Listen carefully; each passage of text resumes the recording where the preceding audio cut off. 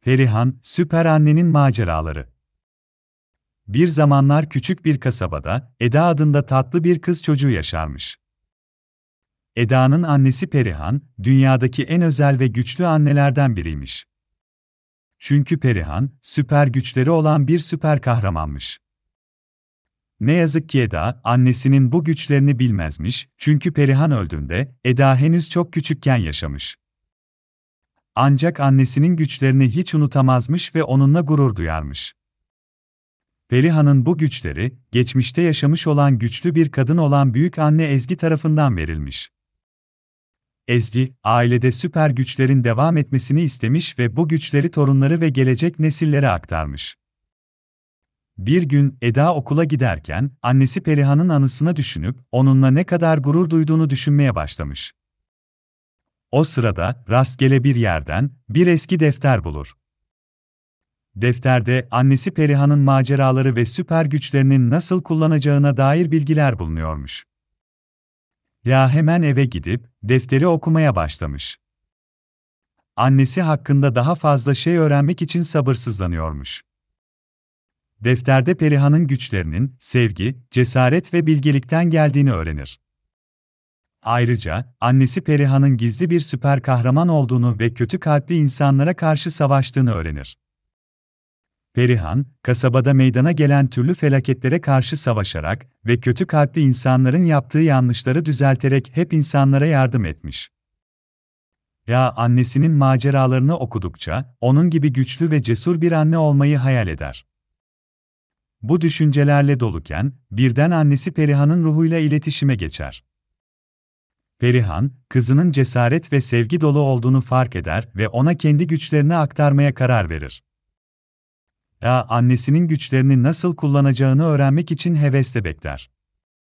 Perihan, önce kızına, dünyada kötülükleri yenmek için sevginin gücünden söz eder. Sevgiyle dolu olan bir insanın kalbinde her zaman iyilik bulunacağını ve bu iyilikle kötülükleri yenebileceğini anlatır. Ardından, cesaretin önemine değinir. Cesur bir insanın, her türlü zorluğun üstesinden gelebileceğini ve güçlü kalabileceğini söyler. Son olarak da, bilgelikten bahseder. Bilge bir insanın, her zaman doğru kararlar alabileceğini ve etrafındakilere yardım etmek için ne yapması gerektiğini bileceğini açıklar. Annesinin güçlerini kazandıkça, kendi hayatında da değişiklikler fark eder. Artık daha cesur, sevgi dolu ve bilge bir insan olmuştur. Bu sayede, arkadaşları ve ailesi için daha iyi bir dost ve destek olur. Perihan gururla kızını izler ve onun güçlerini doğru yolda kullanacağına emin olur. Bir gün Eda ve arkadaşları köyde bir gezintiye çıkarlar. O sırada kötü niyetli bir grup insan köyün huzurunu kaçırmaya karar verir.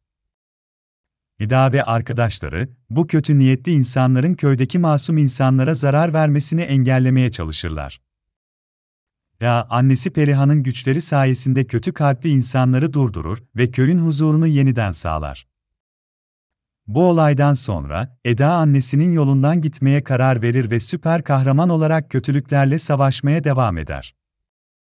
Annesinin güçlerini kullanarak insanlara yardım eder ve kötü kalpli insanları durdurur.